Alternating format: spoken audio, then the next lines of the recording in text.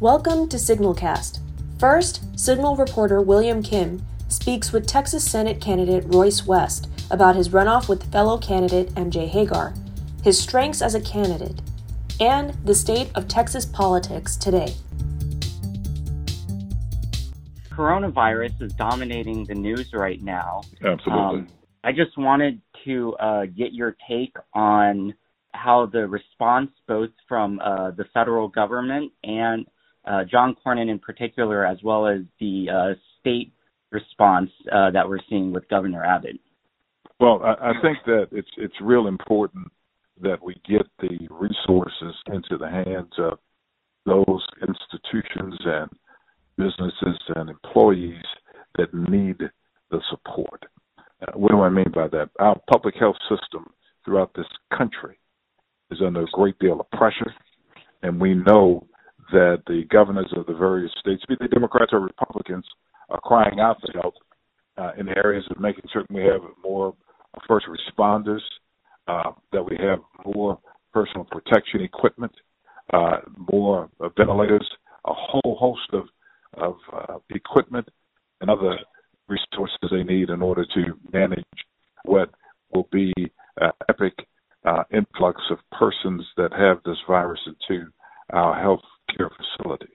That's why the shelter in place is so important. We know that looking at China and other countries that seem like to be on the other side where we have a flattening, that the sheltering in place works and people need to heed that. In terms of the votes that are occurring, I want to make certain that we hold Corning and everyone else accountable to making certain that the little guy is able to get the resources that he or she needs in order to make it through this particular pandemic. I want to make certain that small businesses get the opportunity to get the resources just like the major corporations, the Fortune 500 are getting, and that to the extent that the Fortune 500 get the stimulus package, that we make certain we don't repeat the problems that our problems that we had in the past with them. They were able to, frankly, enrich themselves when we did this back in 2008, I believe it was, with no real consequences for them enriching themselves. And so if we're going to be giving taxpayer dollars to large corporations, we need to make certain that we do a means test to determine exactly what they need, and to the extent that they need the influx of cash, then they need to make certain that when they get back on sound footing, that they reimburse the federal government, i.e. taxpayers, for the influx of monies that we are giving them in order to maintain their particular business. And needless to say, and I'll stop with this, obviously the airline industry is strapped. No one is flying, and we need our airline industry and other industries also. But I want to make certain there's transparency, and I want to make certain to the extent that we invest in these companies that we get a return on our investment. So going off of that, the Senate stimulus bill recently failed. Would you vote for that bill as it's written currently? No, I wouldn't. The issue of transparency, and I haven't seen the latest iteration of it yet, but I do know that there's some issues in terms of, are we making certain that we are taking care of the little man? Are we making certain we're taking care of our brothers? Are we being our brother's keeper? And I don't think we are. I think we're being our corporation's keeper, but we're not being our brother's keeper. And we've got to make certain that that bill reflects that type of philosophy. So your runoff election has been delayed due to concerns over the coronavirus, and the Texas Democratic Party is also pushing for universal mail-in ballots. What do you think should be done to ensure that everyone can vote during this time, especially when some experts say we may still be dealing with this outbreak even in November? Well, I think that we've got to be pretty pragmatic about it. When we begin to look at the workforce infrastructure of our election system, it's basically elderly citizens that are manning the polls. And we know that the most susceptible portion of our population demographically are persons that are elderly, over 60 years old. And so we know that we're going to have to do something about it because we want to have the workforce necessary in order to man those polls. And so obviously the best choice is going to be a mail-in ballot option that we need to use. And if we use it temporarily, we use it temporarily, or whatever the case may be. Is there precedent for it? Yes, there is. We've got to make certain that we look at that precedent in terms of other states, put the safeguards in place in terms of making certain that there is no, how should I say, malfeasance, no fraud involved in it. And we can do that here in the state of Texas. We just need to start planning for it and get it done.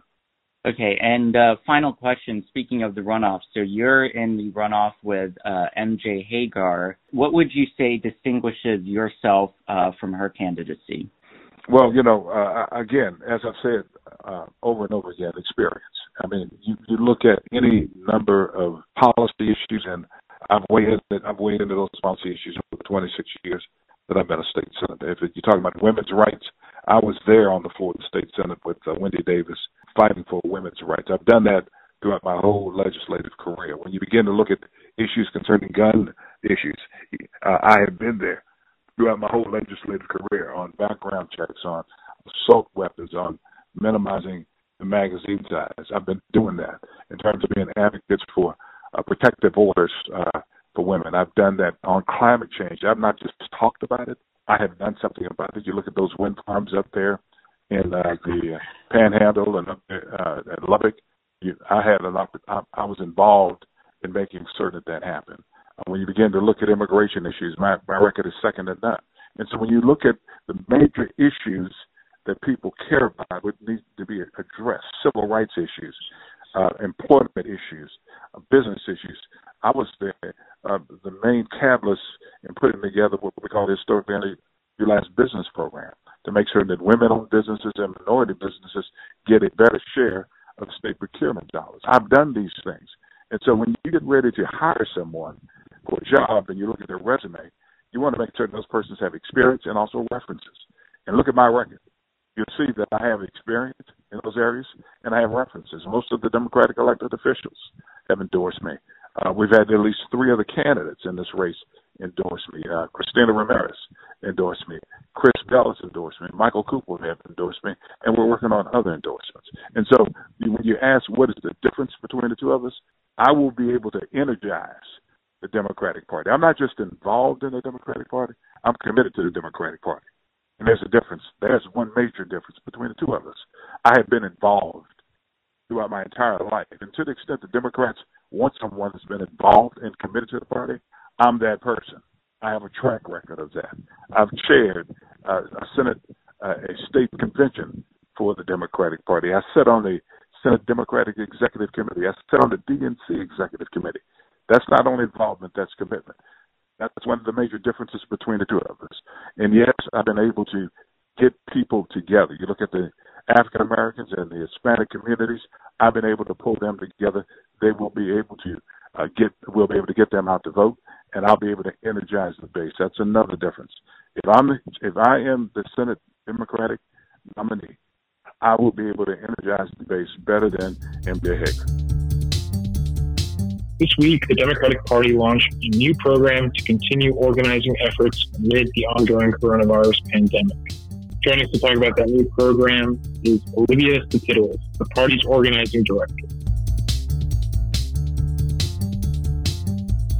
Before we jump into the details, I wanted to ask y'all to paint a picture for what the ongoing pandemic means for organizing up and down the ballot. At the presidential level, we've seen former Vice President Joe Biden and Senator Bernie Sanders cancel rallies to curb the infection. What about specifically in Texas and down ballot races for Congress and the Texas legislature and even, local elections? How is the pandemic affecting organizing right now?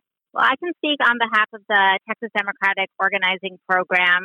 2 weeks ago, on March 9th, we formally rolled out our original organizing plan with a goal of leading a community-driven, constituency-focused program that always put volunteers at the decision-making table, and none of that has changed. But now we're really thinking and switching gears about how we do that in this moment, how we do that prioritizes the safety of our volunteers, our community members, and what we can do to shift our focus, but ultimately create a more unified Texas. the reason, why now? Obviously, coronavirus and the pandemic is why we're pushing this out now. But just logistically, why is it so important to kind of shift these organizing efforts more into a digital space? What's happening on the ground with these campaigns that demand something like this from the party? Yeah, so ultimately, right now, we really wanted to shift our focus to being a service organization, hearing from folks on the ground, experiencing ourselves, this feeling of misinformation, disconnection, worry, fear. So we wanted to build out some programs that were going to, in a time where people feel so disconnected, establish a way to bring people together digitally, also over the phone, and then really set us up to think creatively about how you do organize in these times while still also always being grounded in our goals of building relationships and putting our volunteers first.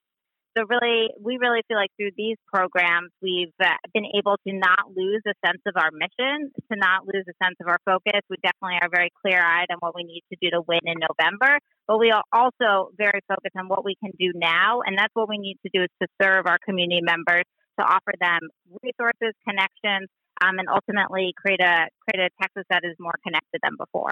So can you go through some of the finer points of the program and what it entails?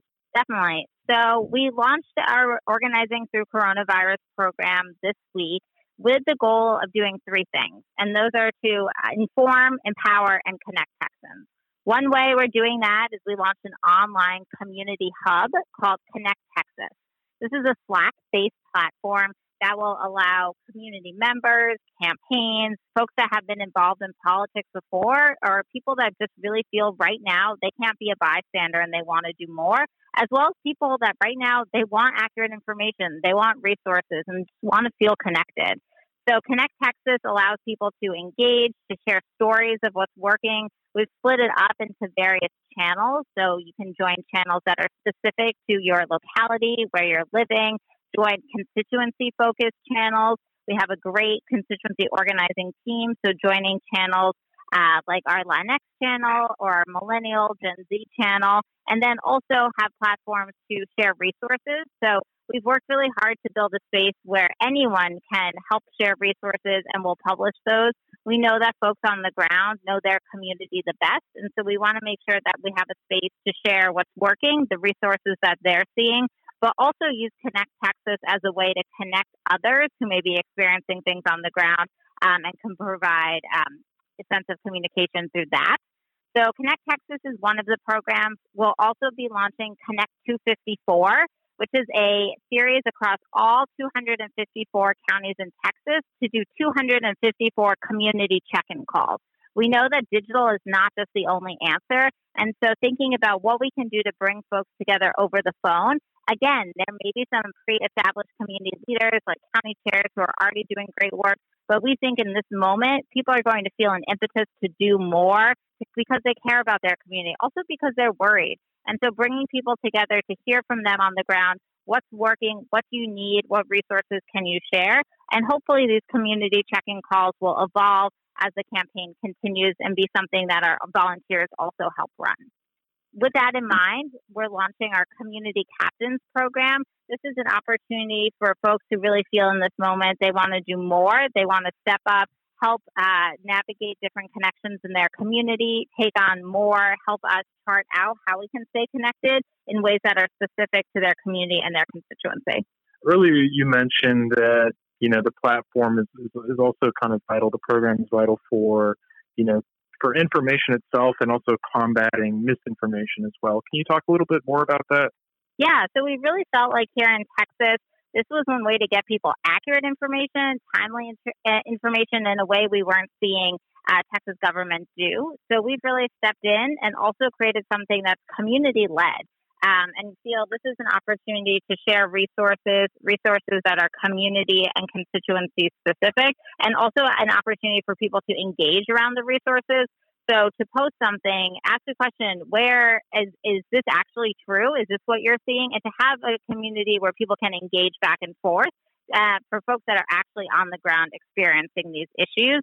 So for that's going to best inform us for how to make decisions and give folks a space to engage who really didn't know each other before. And I think that is A beauty in this time is that it brings people together that didn't know each other before. It unites them over, a common goal of helping their state, helping their community, and sharing what's working. Just to help people who might be interested, is this something that's up and running? And if so, how do I, sign up or start participating? Yeah, so we have launched our Connect Texas Hub. Anyone can sign up and join, and the information is on our website. We'll be building out our community captain launch the first week in April, as well as our Connect Texas 254 community check-in calls. We're also going to be building out constituency-specific workshops that are digital and also can be dialed in, thinking about how this time impacts college students specifically or the AAPI community. And these workshops are one, of course, to share resources, but an opportunity also for people to come together and connect, to brainstorm, and also just to feel a sense of security in their communities and to meet new people. And so all of those are up on our website, and we'll be building those out over the next 2 weeks. So obviously the pandemic won't be around forever, hopefully. People are starting having estimates of timeline. Is this program something that, will stick around and continue to serve Texans even after, the pandemic goes away? 100%. And we were really thoughtful about that because we wanted to build something that was what we feel like would help community now, but we also wanted to build something that would be able to pivot and would be able to grow along with whatever the current climate is. So whether we're in the time of coronavirus or not, we're not taking our foot off the gas. Ultimately, our organizing program is grounded in building relationships, creating connections across communities, constituency organizing, and all of those goals are directly aligned to what we're doing now. And we're hopeful with this program that we'll be able to foster stronger connections than existed before, create better relationships within communities, within counties, and across the state, and also really use this as an apparatus to best share what is working. And that's going to set everyone up in Texas for success in November as well as beyond 2020.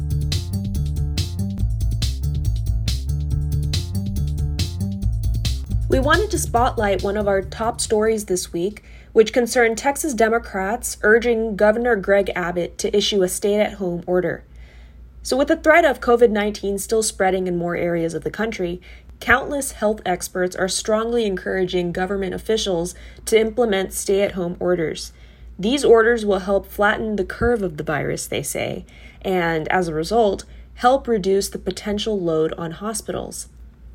By March 25th, 17 states implemented the stay-at-home order, and Texas was not one of these states. 65 members of the Texas House Democratic Caucus urged Governor Greg Abbott to issue an executive order to implement the order to combat the coronavirus. The sooner our state and nation take the dramatic steps necessary to stop the spread of the virus, the sooner people will be able to get back to work, a day that cannot come soon enough. Chair of the House Democratic Caucus, Representative Chris Turner, said, "For these reasons, we urge Governor Abbott to use his authority to issue a statewide stay-at-home order. We stand ready to support the governor in this regard in any way that we can." Local Democratic officials are taking no chances. Numerous Texas cities and counties have issued stay-home, work-safe orders for all non-essential businesses and trips, including Austin and Travis County, Dallas and Dallas County, Harris County and Houston, San Antonio and Bexar County, and El Paso County. During times like this, we need moral leadership, leaders who are decisive and ready to turn advice into action for their community, Texas Democratic Party Executive Director Manny Garcia said. Democratic officials in Texas are defining leadership during this unprecedented time. They are protecting their communities, making smart decisions, and not sitting idly by as Republican state and federal officials put their head in the sand. Under the order, residents can still go to the grocery store, parks, and run other critical errands. Restaurants will continue operating drive-through and takeout services, but officials advise restraint and maintaining a 6-foot distance. In a statement Tuesday morning, Harris County Judge Lina Hidalgo announced the order would take effect at midnight. Those of us whose jobs are essential to health and safety must do everything we can to maintain 6 feet from one another. If your work is essential, you must work safe. Hence, stay home, work safe. Texas has seen more than 736 confirmed cases and 11 deaths, according to the state's health agency.